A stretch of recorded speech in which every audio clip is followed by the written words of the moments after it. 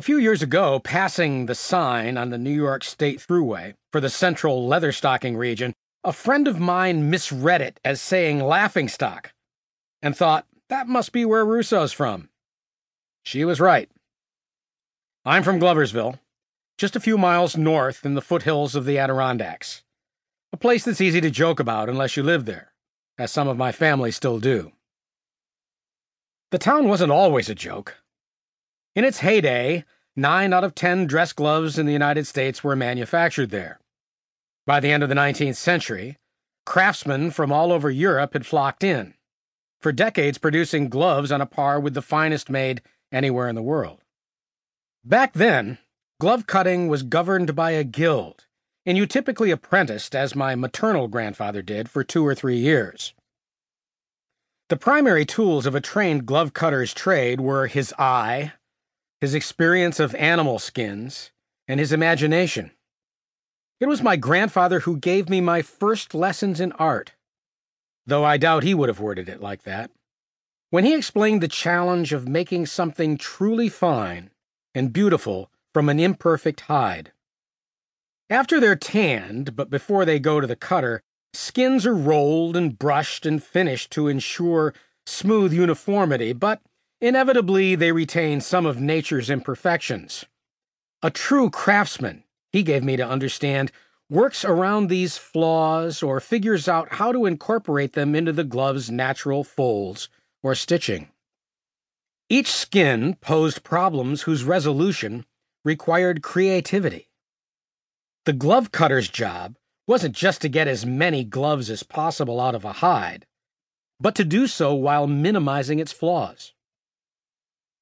Leather had been tanned in Fulton County using the bark of hemlock trees since before the American Revolution. Gloversville and neighboring Johnstown were home not only to gloves but to all things leather, shoes and coats and handbags and upholstery.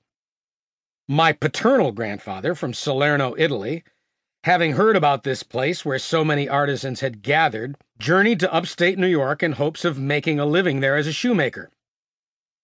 From New York City, he took the train north to Albany, then west as far as the barge canal hamlet of Fonda, where he followed the freight tracks north up to Johnstown, where I was born decades later.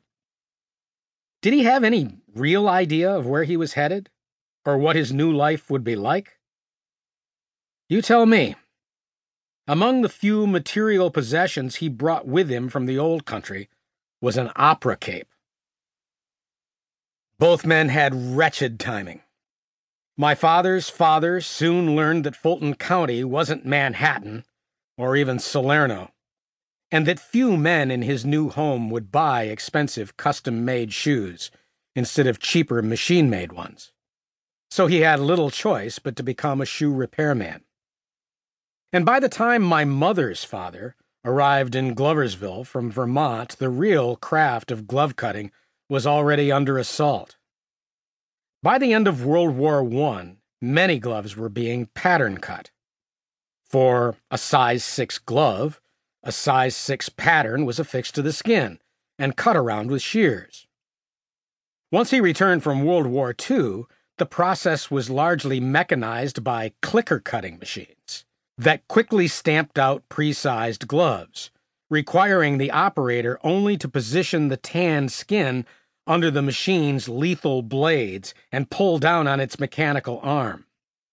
I was born in 1949, by which time there wasn't much demand for handmade gloves or shoes.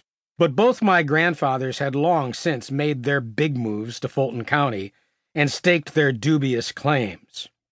By then, they had families, and so there they remained. It was also during the first half of the 20th century that chrome tanning, a chemical procedure that made leather more supple and water-resistant and dramatically sped up the whole process, became the industry standard, replacing traditional vegetable tanning and making tanneries even more hazardous, not just for workers, but also for those who lived nearby and, especially, downstream. Speed, efficiency, and technology had trumped art and craft, not to mention public safety.